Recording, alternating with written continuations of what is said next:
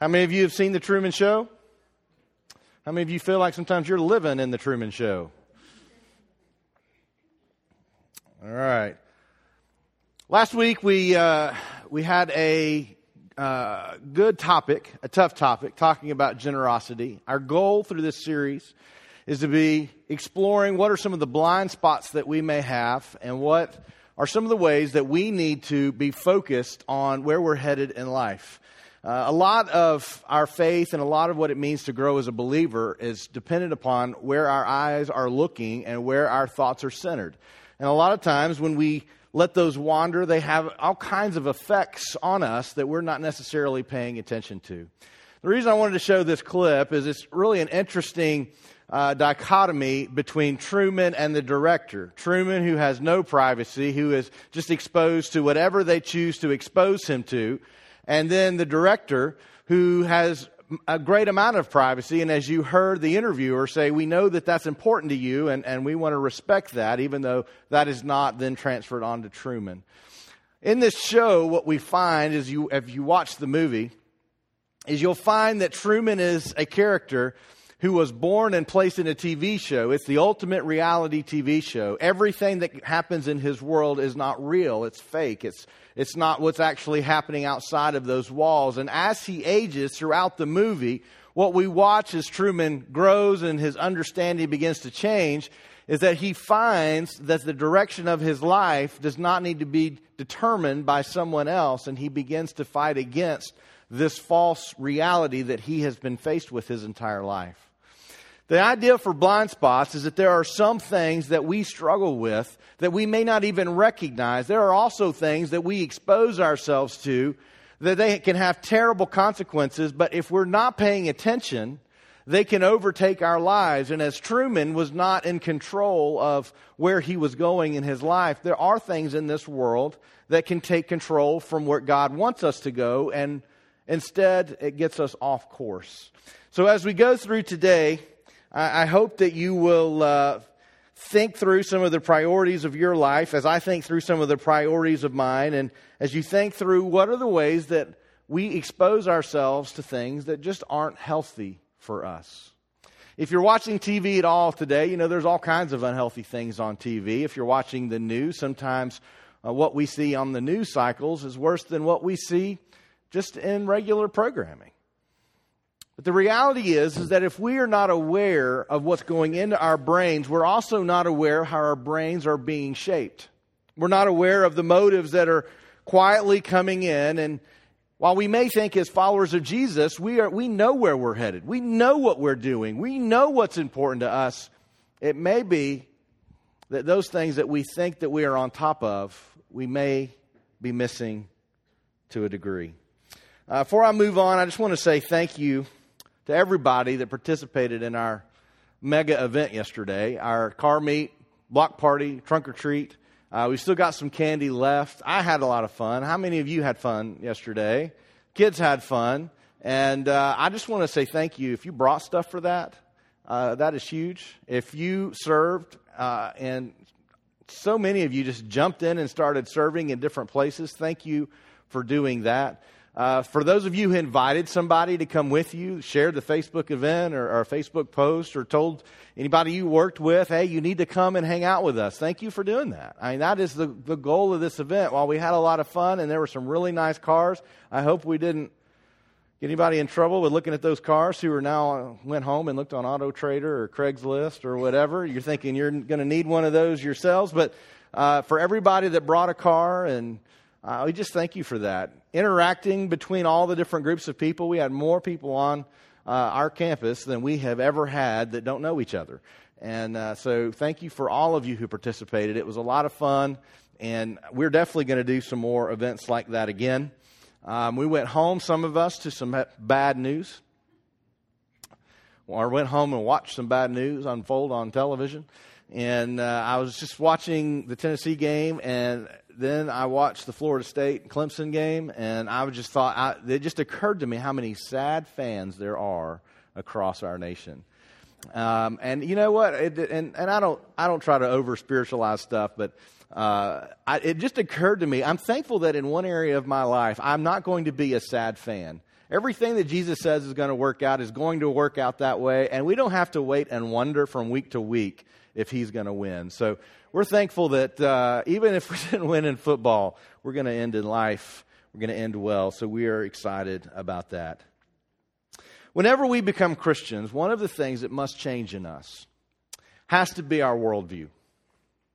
The way we see the world, the way we see what's going on around us, it has to change. Within the way that we see ourselves, we can no longer be the center of our story. We can no longer be the people that determine how we want the world to go. At some level, our worldview has to change. And some of those most basic ways that our worldview changes as a Christian is we do see ourselves differently, not as the most important person in the world, but instead we see ourselves as broken sinners who are in need of a Savior. When you truly grasp that concept, it changes the way you see the entire world. Because we no longer see it through these eyes that I am the most important person in the room. Instead, we see it through the lens that I am in great need. The way our worldview also changes is we begin to see that while we are broken and sinners, we are involved in a reality that much of us have tried to ignore, and that is that God is real. He did create all of this. Jesus did walk the earth. And thankfully, his love for us was so enormous that he sent his son to die because of those sins that we have. That changes our worldview. We're no longer dependent on ourselves. We have now become dependent on God and what he does. And when we shift in that way, our worldview changes from what do I want in this world to I now belong to him. What does he want in this world? Then our priorities must shift. And as our priorities shift, our behaviors and our actions shift. Now, what I know about probably most of you is that most of you do not sit around and just daydream about this kind of stuff. Not because you're not spiritual, not because this isn't important to you, but because you have a billion things going on in your mind at any one time. Right now, you're probably trying to listen while also thinking about what you need to do the rest of today, what's coming up this next week. And my guess is for some of you, just happy to sit down for a little while. Just rest. Just take a break. For all of us, we need those times, but we have to be aware of what is influencing us in this new reality that we find ourselves, that God is King, that we need him, that he gave his son so that we could have life, and that our purpose in this world has changed from me getting everything I can possibly get to fulfilling the role that God has for me in this world. Our worldview changes. And as our worldview changes, it changes everything that we do with our time. Now, if you're like us, Deidre and I, our most common conversation has to do with scheduling. Does anybody else have that issue in their household? Our most common conversation is scheduling. Who's got the kids doing this week? Who's got them doing it that week? And usually it's not that. I mean, we can't even plan that far in advance. It's who's doing it today and who's doing it tomorrow. And then we've got to factor in work. And we've got to factor in all the things we need to do around the house. We factor in our responsibilities at Journey. We factor all that into our schedule. And all of a sudden we have no time left. And we struggle with how do we get everything happening at one time. And so then we begin thinking about, well, can we plan better? And some of you are great planners. Can we schedule better? Sometimes we think, well, Jake's going to be driving a car here. Fair warning for everybody out there. He'll be driving soon. He can take some of the responsibility of transportation. And yet that brings in a whole other list of issues to a parent's brain, right? We all are busy. I rarely run into a person who says, you know what I need? I need more stuff to do. Does anybody feel that way? If you do, please come see me after. I have stuff for you to do. Rarely do I ever find anybody, okay, you're up, Knox. I got you, man. I'll put you to work. Or Diesel, sorry. Because I had Knox, Diesel. Rarely do I find somebody looking for stuff to do.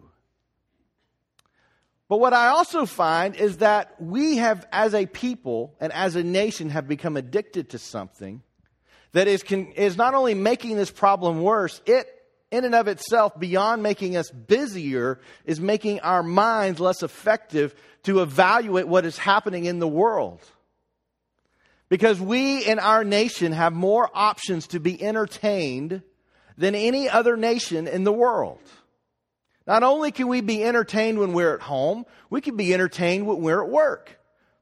Some of us, you shouldn't be, but some of you are entertained on the way to work, right? We've got our phones. We can pull up whatever episodes we've missed. We can read whatever spoilers we need to read. We can just catch up on Facebook. And the reality is that many of us are immune to how much time we spend disengaging from the real world to be engaged in entertainment. Now, before any of you start regretting terribly even getting up this morning and coming, because this is not a fun topic, let me just say entertainment in and of itself is not good, nor is it bad. I like entertainment. At times we need entertainment. There are so many stressors in this world. God not only said you need to have a Sabbath, but He gave us so many tools for us to be able to step away from some of the difficult things in this world. Storytelling has been one of the most important aspects not only of Christianity, but humanity. From the very beginning. As we read through Scripture, what we read are a collection of stories that have been told and were passed down before there were written languages, mouth to ear for generations. We are fantastic storytellers. Some of the television shows we watch, the movies that we watch, some of you, it's reading books or listening to Audible. The stories that people are able to tell are engaging, and they're not just engaging, they fill us sometimes with hope and other times with dread. The ability to tell a good story is the ability to take a person, touch their emotions, and separate them from whatever they're dealing with. So at that moment, the only thing that exists is that story. We start very young with our children telling them stories. We have the books, we read or sing songs. For our kids, they did a lot of Veggie Tales early on, not so much. If you've got young kids now, I'm sorry you missed that. Not so sorry, but story is so important to us. And it is one of the largest revenue bringers in our entire nation, is the ability to tell a good story. So what I don't want to do is enter into this conversation and say that you should be at home reading your Bible every free minute that you're awake, because if you do that, you will be miserable and no one will want to be around you. I don't want to begin by saying that all entertainment is bad, because entertainment, like many other things, like money, for example, is neither good nor evil. But how we use it and its effect on us can very much be good or evil. So as we look through this, I want you to know that the potential danger that we're talking about today is that our entertainment-saturated culture can often put us in real danger. If you're following along on YouVersion, we've got notes that you can follow on your screen, or you can open your Bible. We're going to be in Matthew 25 today. We're going to get there in just a minute. The truth is that choosing to be entertained is neither good or bad, but you have to have time to rest and relax. But if we don't watch how we spend our time, we will find that our time begins to control us. There's only so much time in a day. What do you tell me? What do you have to accomplish in a day? Just shout it out. School, work, sleep, laundry, fun stuff. Cooking. What else? Practicing. Getting kids to do their homework. Yeah, that's fun, isn't it? Some of you have a lot of homework. It's unbelievable how much homework you have. Yeah, I mean, we fill up lots and lots of time with stuff. So I put together what is an average adult amount of time based on different studies. How does an average adult, now children are a little bit different, but you can just about swap work and school, because it's almost, for most people, a similar time commitment. But if we look at an average American adult, they are going to spend just under, interestingly enough, just under 8 hours a day in work. Probably because you're supposed to take a break, you're supposed to take a lunch, and you're not supposed to work that whole time. But just under 8 hours a day you're going to spend. Every adult needs, and though some of you would disagree with me, needs about 8 hours of sleep. Now, how many hours in a day are there? Very good. So you're awake. So far, we've accounted for how many? 16. That leaves how many? 8 hours. Now, in that 8 hours, you still have to take a shower. You still have to eat. You still have to do the things around the house like laundry, or you have to do maintenance or mow the grass or whatever. You still have things you have to do then around your house. It's time for you to be entertained. It's time for you to relax. So of that 8 hours that you have that you're not either working or sleeping, on average, an average American adult will spend somewhere between 3 and 5 of those hours every day watching television.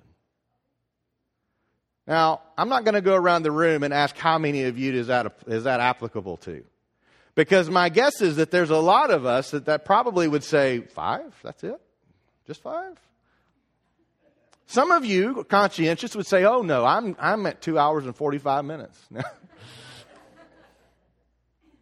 In that time, we don't have a whole lot of time to spend doing things that are important.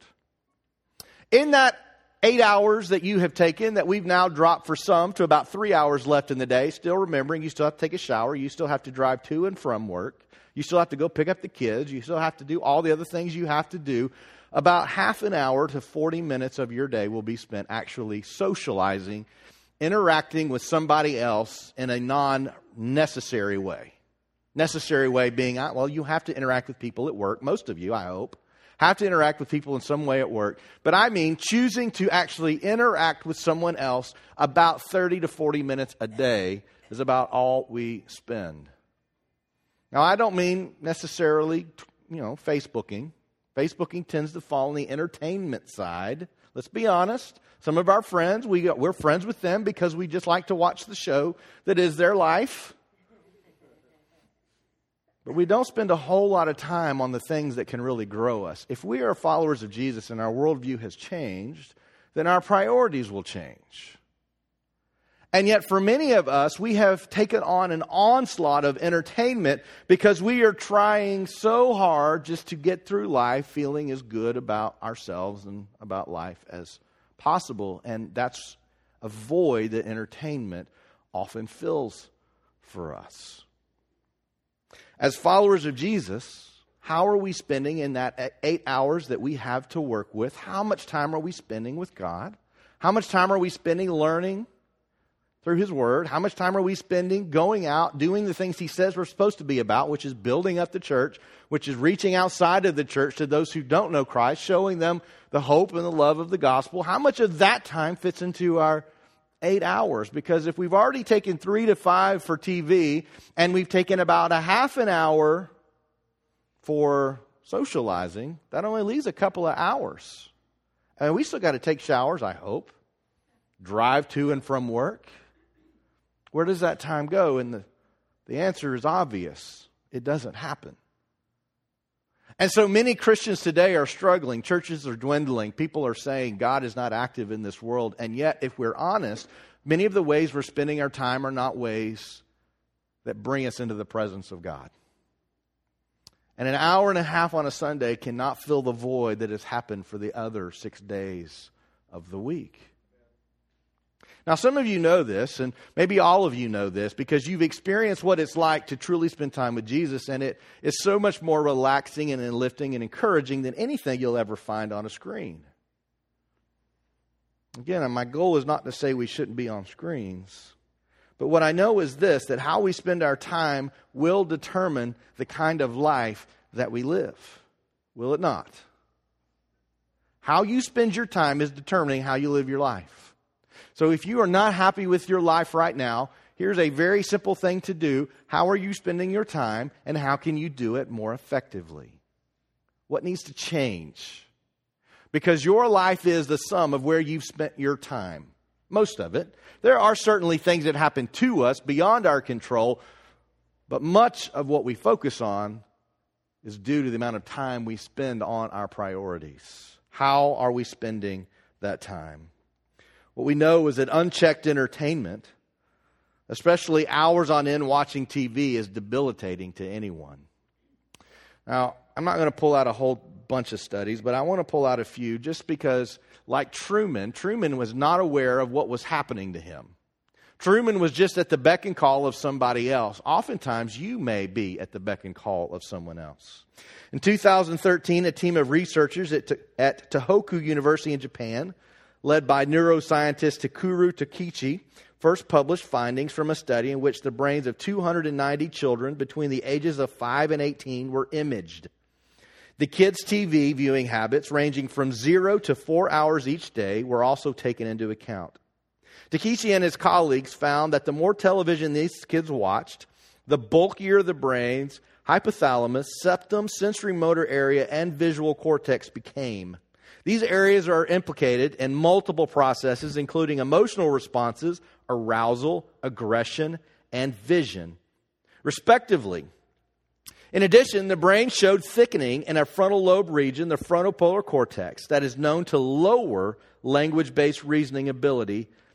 Testing confirmed that verbal IQ scores, which measure vocabulary and language skills, fell in proportion to the hours of TV the children watched.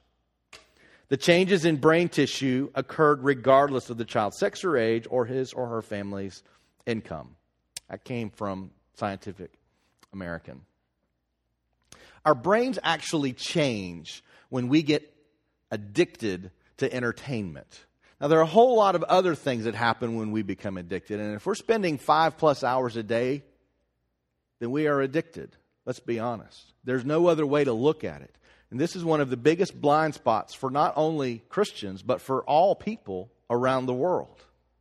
Our addiction to entertainment is growing to such incredible numbers that the amount of money that's spent on ads is ridiculous. And the number of corporations that are infusing most of the ads on TV is a lot smaller than you would think. A very small number of people are doing the largest amount of advertising. It's about money. It's about looking at what are you needing, and for most of us, what we are looking for, because we live not perfect lives, are some kind of escape from the life that frustrates us, that pains us. Instead of seeing what's going on around the world, we choose to watch something that makes us laugh. At times, something that makes us cry, and at other times makes us want to run for fear. Now, what ends up happening when we watch these shows is they end up changing the way we adapt to the world around us, and there's a reason that happens. An early study in 1969, just as TV was really starting to take hold, an early study showed that if you spend 1 minute watching TV, your brain changes the way that it reacts to the world around it. It moves from what is called beta waves, which is that logical, engaged, interactive, I am engaged in this process, to an alpha wave, which is where you just kind of relax. You see that same change in the brain whenever you meditate, whenever you are wholly relaxed. And what scientists tell us is that whenever you reach that state within your brain, you become most susceptible to suggestion from others. There's a reason that if you are paying attention, there are so many commercials in a TV show anymore. You know, there was a time when you could basically say, okay, there's going to be a commercial at, the top of the hour and about at 15 minutes and about another 15 minutes and maybe 10 minutes and 10 minutes and then back at the top of the hour. And yet if you watch TV now, you're like, man, that's another commercial. That's another commercial. If you're DVRing people like we are, fast forward to another one. Fast forward through that's a really long collection of commercials. They have found that whenever we are so focused on entertainment and that escape, we become susceptible to the suggestion of others. How else can you explain some of the things that we buy? A garden hose that expands as you put water in it, but it breaks after the second time that you use it. But we'll buy 15 of them. How do we explain that? It's crazy. the influence that some of these things have. And again, I'm not saying that you should not ever watch TV, but you need to be aware of the effects of entertainment. And it goes beyond just that. Interestingly enough, if you are a person who likes to watch a lot of shows that scare you, watch a lot of violence on TV, they say an average child by the time they're adult will have seen over 200,000 incidents of violence through their entertainment choices. I can't even talk right now. Interestingly enough, whenever you watch something that sparks a fight or flight instance in you, which is where the adrenaline begins to pump and you're faced with some kind of danger that is going to harm you in some way, it causes that instinct so that you will either protect yourself or you will run to get away from it.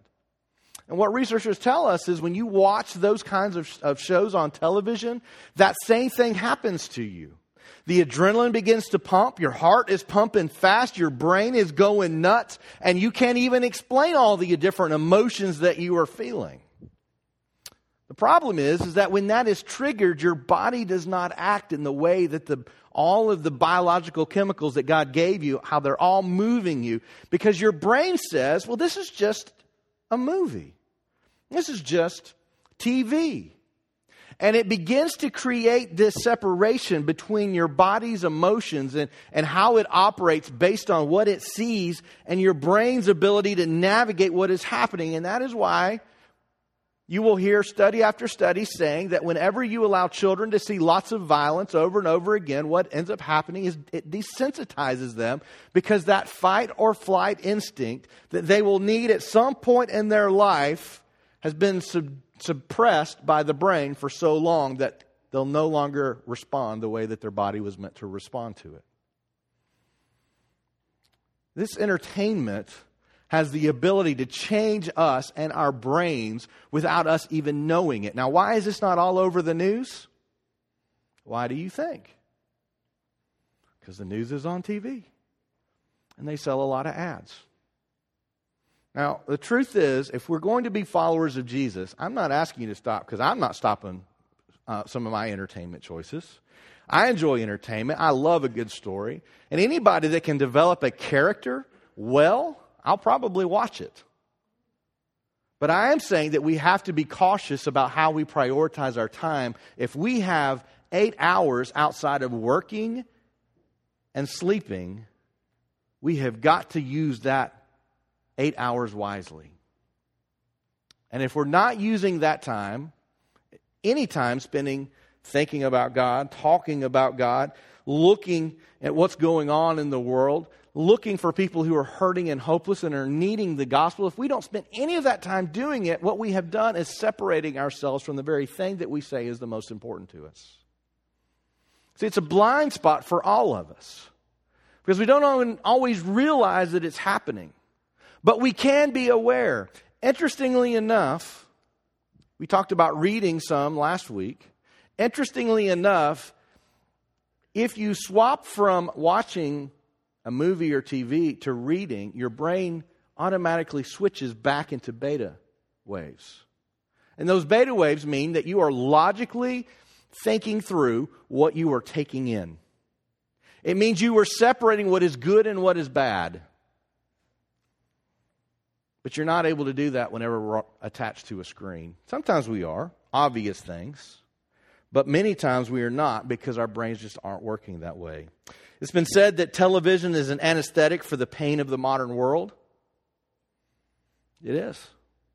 Let's be honest. There's some terrible things happening in the world. Terrible things happening to children, terrible things happening to families, terrible things happening to Christians, terrible things happening to people all over the world. You can't listen to the radio. You can't watch the news. You can't do that without seeing these terrible things that are happening. And if, we vote here, if you haven't already voted, election's coming up here in a week. What do we hear from everybody that's involved in this election? It's going to be bad. It's going to be bad. Not only is it going to be bad, whoever you vote for, you're bad for voting for them. But if you vote for somebody else, you're bad for voting for them too. You're never going to win. And whoever gets in there is pretty much the end of our nation. It's the end of the world, and there's going to be an apocalyptic thing that happens, and we're all going to be wiped out. And so what do? Well, we moved to Canada. Yeah, we flip on The Simpsons. Problem solved, right? Don't flip on The Simpsons. You can find something better than that. But that's why many of the times that we do immerse ourselves into that kind of stuff. Because it's lighter than what we're actually seeing in the world around us. And it gives us more faith in the world whenever we look at what's pretend than what is real. The truth is, some of us grew up believing that I could make the world what I wanted it to be. And we went into our first job interview and we told them how wonderful we were at making the world the way we wanted it to be, and we never got those jobs. Or maybe we got the job and then we began to tell our bosses, but that's not the way I want things to happen. I think the world should be like this, and then we find ourselves getting an unemployment check.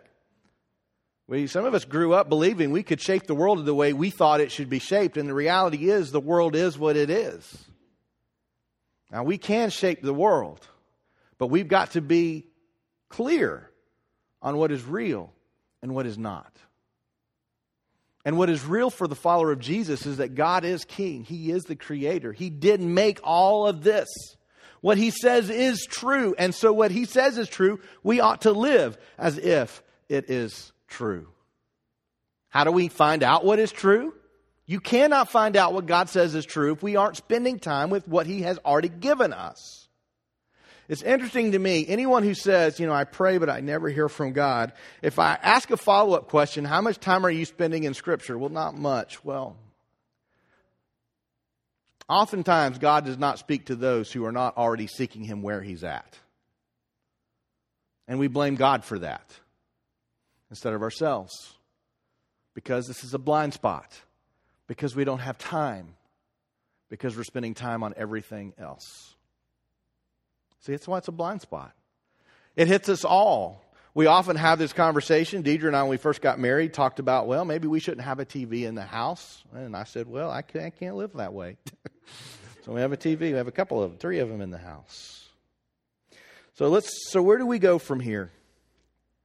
If we ourselves are not focused on the things that are good, we will fall prey to the things that aren't. Ephesians 5:15 says, look carefully how you walk, not as unwise but as wise, making the best use of the time because the days are evil. Therefore, do not be foolish, but understand what the will of the Lord is. Do not be foolish. At the end of the day, we've got to be smart about how we spend our time. And Paul understood that the world around us is not neutral. There's a way to live and there's a way not to live.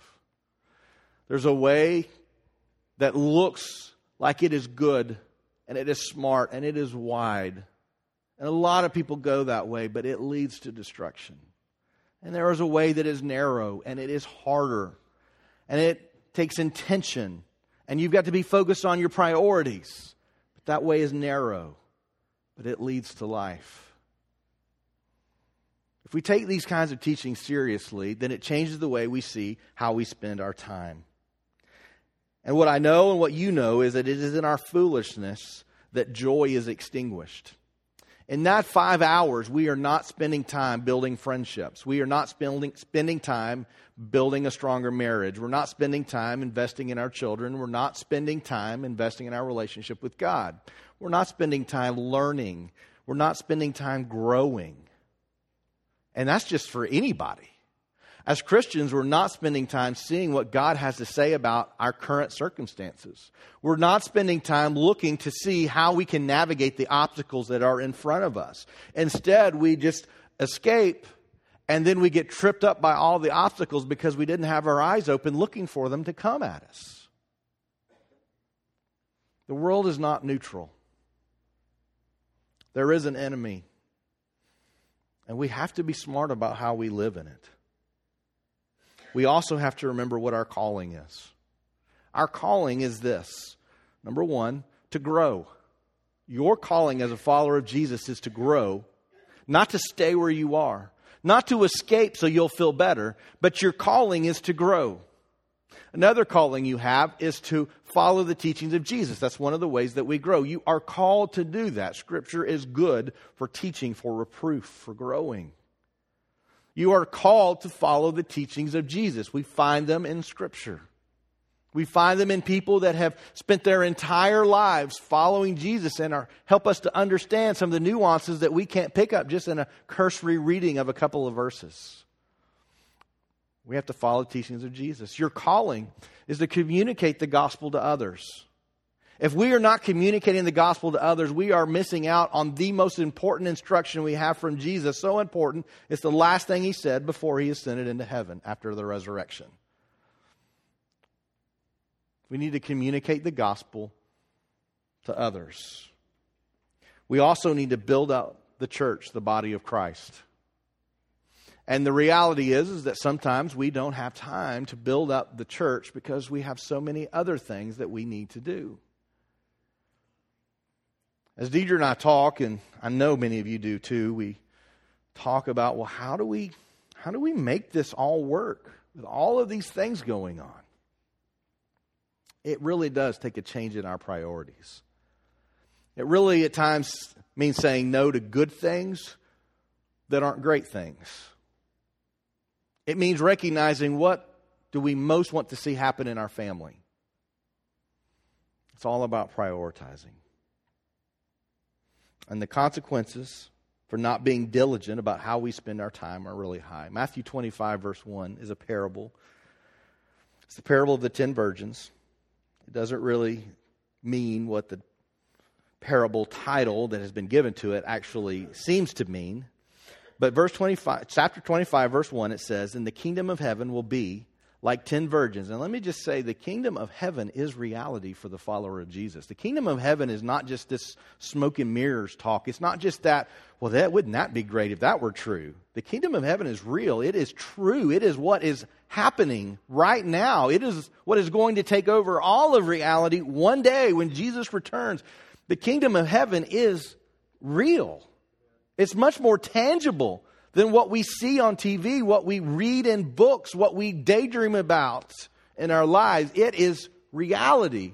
If we don't absolutely believe the kingdom of heaven is real, we don't absolutely believe that Jesus is real or God is real or that Jesus actually died for us. And if I'm not really sure Jesus died for me, I'm not really sure I need anybody to die for me.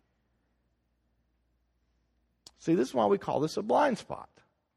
We don't think that way. But that's what our actions are saying. The kingdom of heaven will be like 10 virgins who took their lamps and went to meet the bridegroom, which right there sounds like an inappropriate television show, doesn't it? 10 virgins who go out to meet the bridegroom? That does not sound like a recipe for marital success. And what's happening here, what was happening in this first century Palestine area, this region, is that when you would get married, it was a huge ordeal. Now, it's a huge ordeal now to us. I mean, there were big productions. But for then, it was a huge family and community ordeal. Everybody was involved in this. And so the couple would go and they would perform the ceremony and they would be legally married and then they would go off together. And then the bridegroom would come, the groom would come, and he would go to the bride's home at some time during the night and would collect her with an entire party of people. Now, this would happen at night, and so they didn't have street lights at the time. What they would do is there would be designated individuals that were supposed to light the way as they went from the bride's house to the groom's house, bringing people along with them for this huge party that would happen at the groom's house. And so these people that would be assigned were so intimate with the couple. They were their best friends. They were their family members that they were closest to. These are who these 10 virgins are. It was not meant to say these are 10 virgins. Maybe they were, maybe they weren't virgins. The point they were trying to say is these people were very important to the bride and the groom.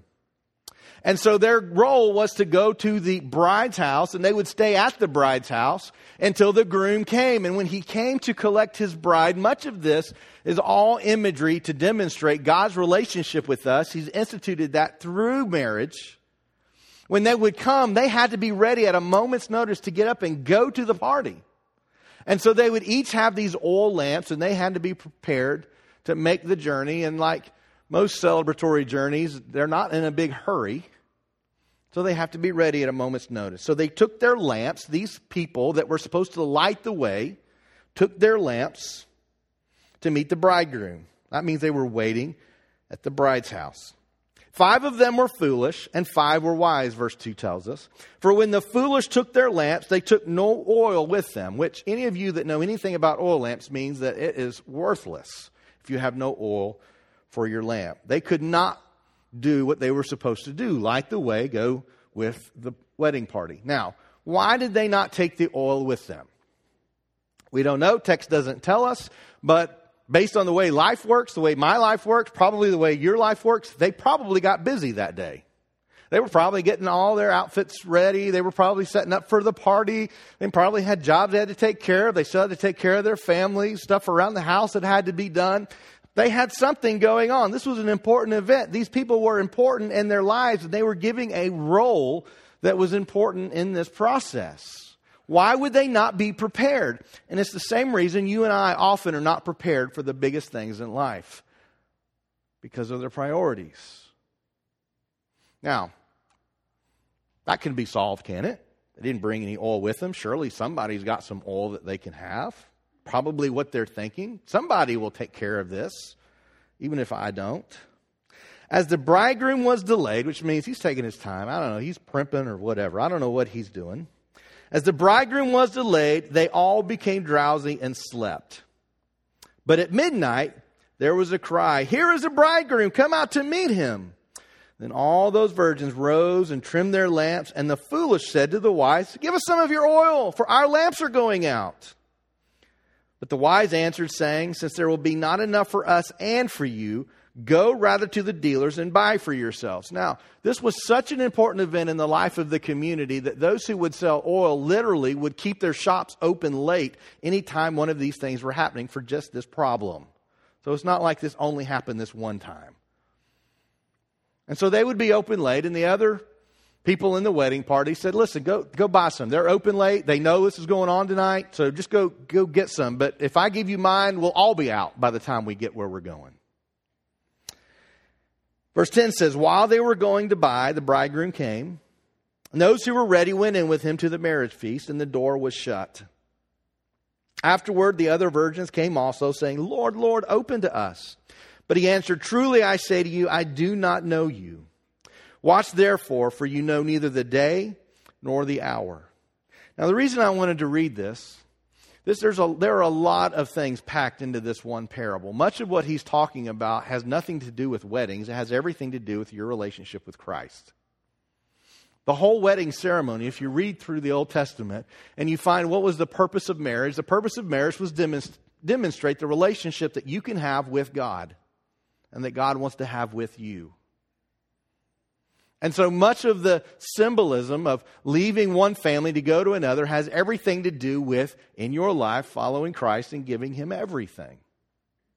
And what this parable often means is that if we wait, if we're not attentive to what it means to have a relationship with Christ, if we think, you know what, I'll get to it, or I just have too much on my plate right now to worry about my relationship with Christ, I'll eventually make that important. The day may come where we miss out completely, because there will be a judgment day. As we peel back those layers, what are some of the basic principles that we pull from this parable? And it is this: we must be prepared at all times and in all things. Whenever you wait till the last minute to make a decision, the chances are it's not going to be a good decision. It's going to be an urgent decision, not a good decision. If you wait until you're ready to go and everything's going to be perfect. I know before we had Jake, we were thinking, man, when can we afford to have a kid? And I don't know how many parents told us, well, then you'll never have a kid if you wait till then. And many of you know that's true. Sometimes we get so focused on ourselves, and let's be honest. Entertainment is about making us the king of the hill. It is my pleasure and it is my entertainment that must be had at all costs. When we get addicted to entertainment, And yet we have neighbors who struggle. We have friends who need help. But we're busy being entertained. Entertainment's neither good nor bad. But when it becomes the priority, it not only changes the way we think, it takes away all our time to focus on what we believe is really best. But we do have the opportunity to change that. What do we learn from this? We have to be prepared at all times. We have to remember that our calling and our purpose is to grow as a disciple and to lead other people to become disciples. If you're a follower of Jesus and you believe kingdom of heaven is real, hell is real, judgment day is coming, Jesus is going to return, people either will know Jesus or they will not. And they will be separated one day. If you believe that, it must change the way you live within this world. And our time with Christ has to take priority. And what I know is true is that when we become obsessed with our own lives, we fail not only to work with God, we fail to see God's power work in us when He is no longer our priority. Here's why. I've written 4 things down. There's more than 4, but one is this. Addiction to being entertained leads to complacency. Addiction to being entertained leads to complacency. It means we get lazy. Those alpha waves feel good. That's why meditation feels good. It's why sitting down in a still, quiet place, watching a sunrise or a sunset, or hearing just a gentle breeze in the trees, that's why that is just so life-giving for so many. It is a good feeling that washes over you. I'm just relaxing. Some of you don't even remember the last time you felt that way. It's a wonderful feeling. But when we allow entertainment to be that, it leads us to complacency because there is no lack of entertainment around you. I remember the TV would not come on when I was a kid until about 6 or 7 in the morning. You just had snow where you had those color bars. And then around 11 o'clock, 11:30, definitely by midnight, there was like you would get a flag waving on the screen for about 10 minutes and then it was gone. But you literally can watch TV or be entertained every minute of every day. Binge watching Netflix is such a thing. I mean, you can watch a whole season. It's awesome. I love it. But if you watch a whole season today and then a whole season tomorrow and then a whole season the next day, you're going to lose your job. And you're going to find yourself that you're not happy in life. Because it leads us to a place of complacency. Second thing is, addiction to being entertained makes us the center of attention. Everyone else exists for my entertainment. And it will eventually go outside of your time in front of the TV into your relationships with other people. We expect others that their role in this world is to bring me pleasure. You know that's true. You see it. You know people who treat you like that you only exist for their pleasure, and it is frustrating. But this is what happens when we become addicted to entertainment. That we start using other people for that. Third thing, addiction to being entertained will always distract you from your calling. Always distract you from your calling. Because we will fail to see what our role in our work is, because that's harder than being entertained when we can be entertained forever. Fourth thing is this. Addiction to being entertained, it changes our brain chemistry and ultimately our priorities. Ultimately our priorities.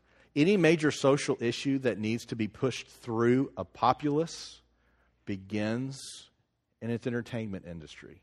Why do you think that there is so much integration between many of our politicians and our entertainment celebrities? We put so much money into that because they are one of the most influential groups in the world today. Because we relax, it's just a show, and we become susceptible to the messages that are constantly fed us. We have to be aware of these things. So what is the answer to this? Burn your TVs. Throw them out of the house. Throw them out into the streets. Get a sledgehammer. Bust them up, right? Write your congressman, tell him to cancel Netflix. No, it's not the answer. The answer is told us by God, and that is this. Imitate God. Isn't that simple? Imitate God. Jesus, one of the things I love about some of the later documentaries about Jesus is that it gave us something that the church held away for so long, and they gave Jesus emotion. And so when some of the shows about Jesus came out through secular groups, I actually loved them. Now, they weren't all theologically correct, but what they did was they humanized Jesus. We cannot take away his deity, but they humanized Jesus. Jesus laughed. Jesus had fun. Jesus sat and watched people and just busted out laughing over them. Some of the very same things we laugh at. I cannot imagine that Peter was walking through a doorpost, grabbed his foot on the doorpost, fell forward into the house, that Jesus went, "Oh, that is terrible, Peter." I just can't imagine that that's how Jesus was. And y'all don't laugh. That's not good. Don't laugh at him. I just imagine he threw back and laughed. I'm not saying that we don't need to be entertained. We know that we shouldn't have a good time. But we need to imitate God. Ephesians 5 says this: "Be imitators of God as beloved children, and walk in love as Christ loved us and gave himself up for us, a fragrant offering and sacrifice to God. But sexual immorality and all impurity or covetousness must not even be named among you, as is proper among saints. Let there be no filthiness, nor foolish talk, nor crude joking, which are out of place, but instead let there be thanksgiving."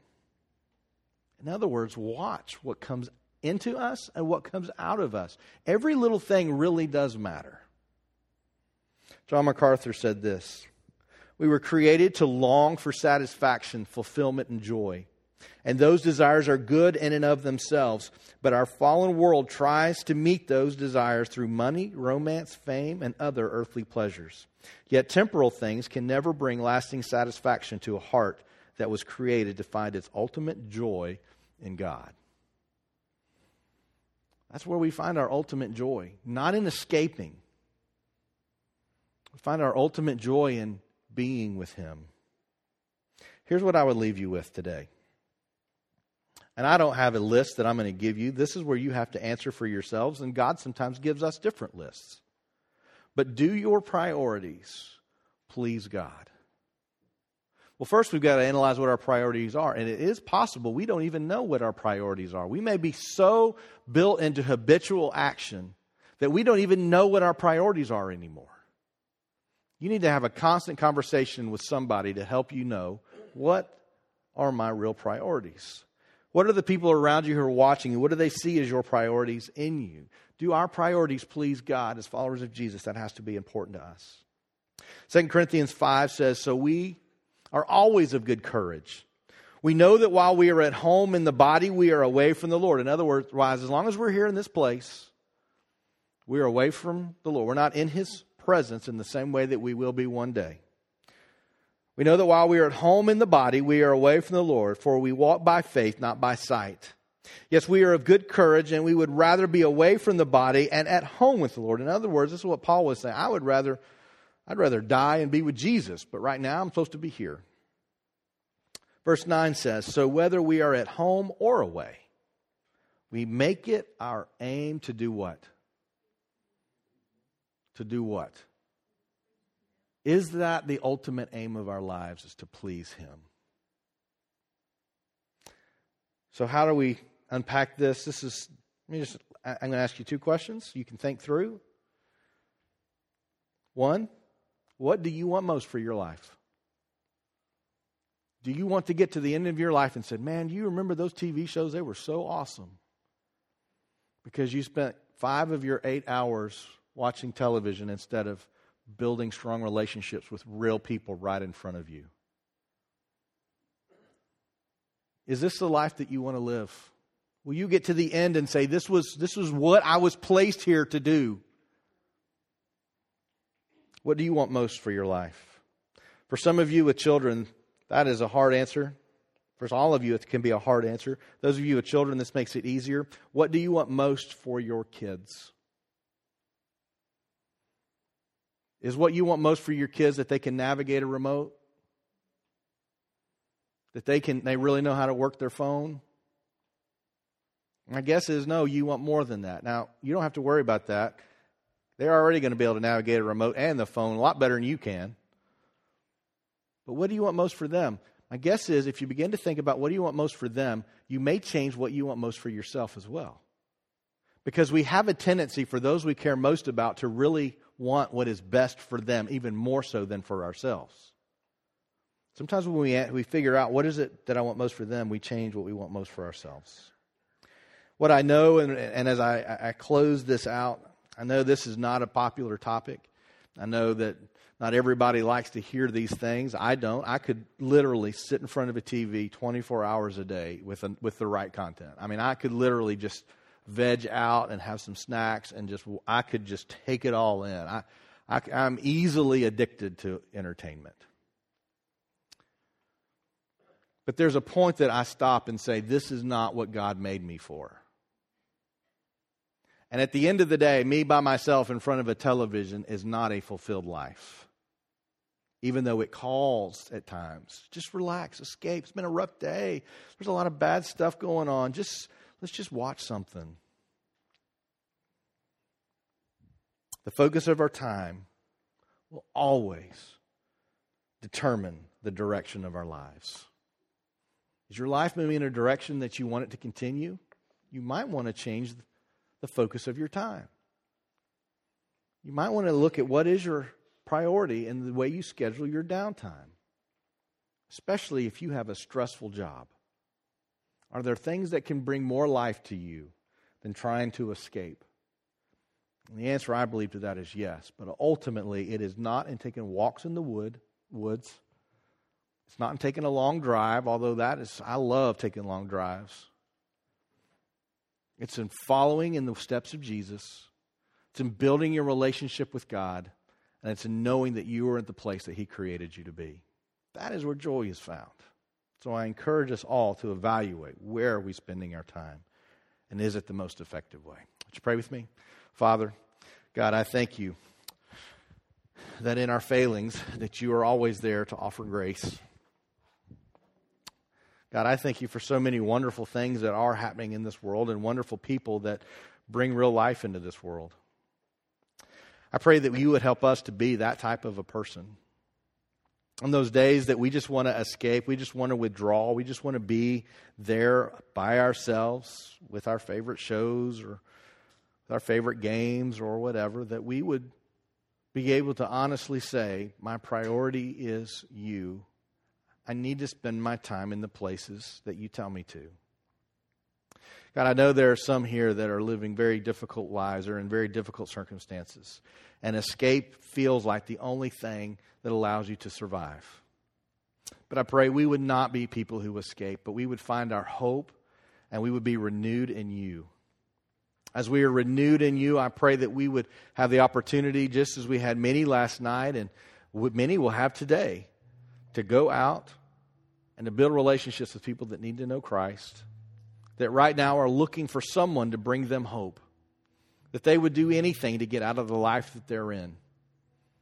And right now they need to hear the good news of the gospel, that no matter what, Christ died for them. They can be forgiven and can walk with God. God will direct their steps. He will direct their path into the place where they can live in true joy. Father, I pray for those in this room and they're getting frustrated and they're wanting to give up because they're not finding the joy that we constantly talk about. Pray that you would open their eyes to the things that have become obstacles to your ability to infuse them with power. Lord, I pray that we as a church would not be about our events or would not be about our programs. We wouldn't be about the songs or the sermons, but we would be inspired and fired up about the gospel. That we would live our lives in a way that it has the greatest opportunity to spread. That we would do that with our finances, that we would do that with our time. We would go to the people that no one else is going to, and we would say, you matter to me. God, I pray that we would not only be your disciples, but we would be good representatives. I pray that we would all be able to stand in your presence one day and for you to look at us and say, well done, my good and faithful servants. Open our eyes to the things that we need to see. Open our hearts to the things that we need to feel. But let us close our eyes and close our hearts to the things that are bringing us on a path of destruction instead of towards you. God, I thank you for your love. I thank you that you are constantly there. Even when I choose to escape instead, you are always there waiting, knocking, waiting for me to open. Lord, let us be your people in this time and in this place.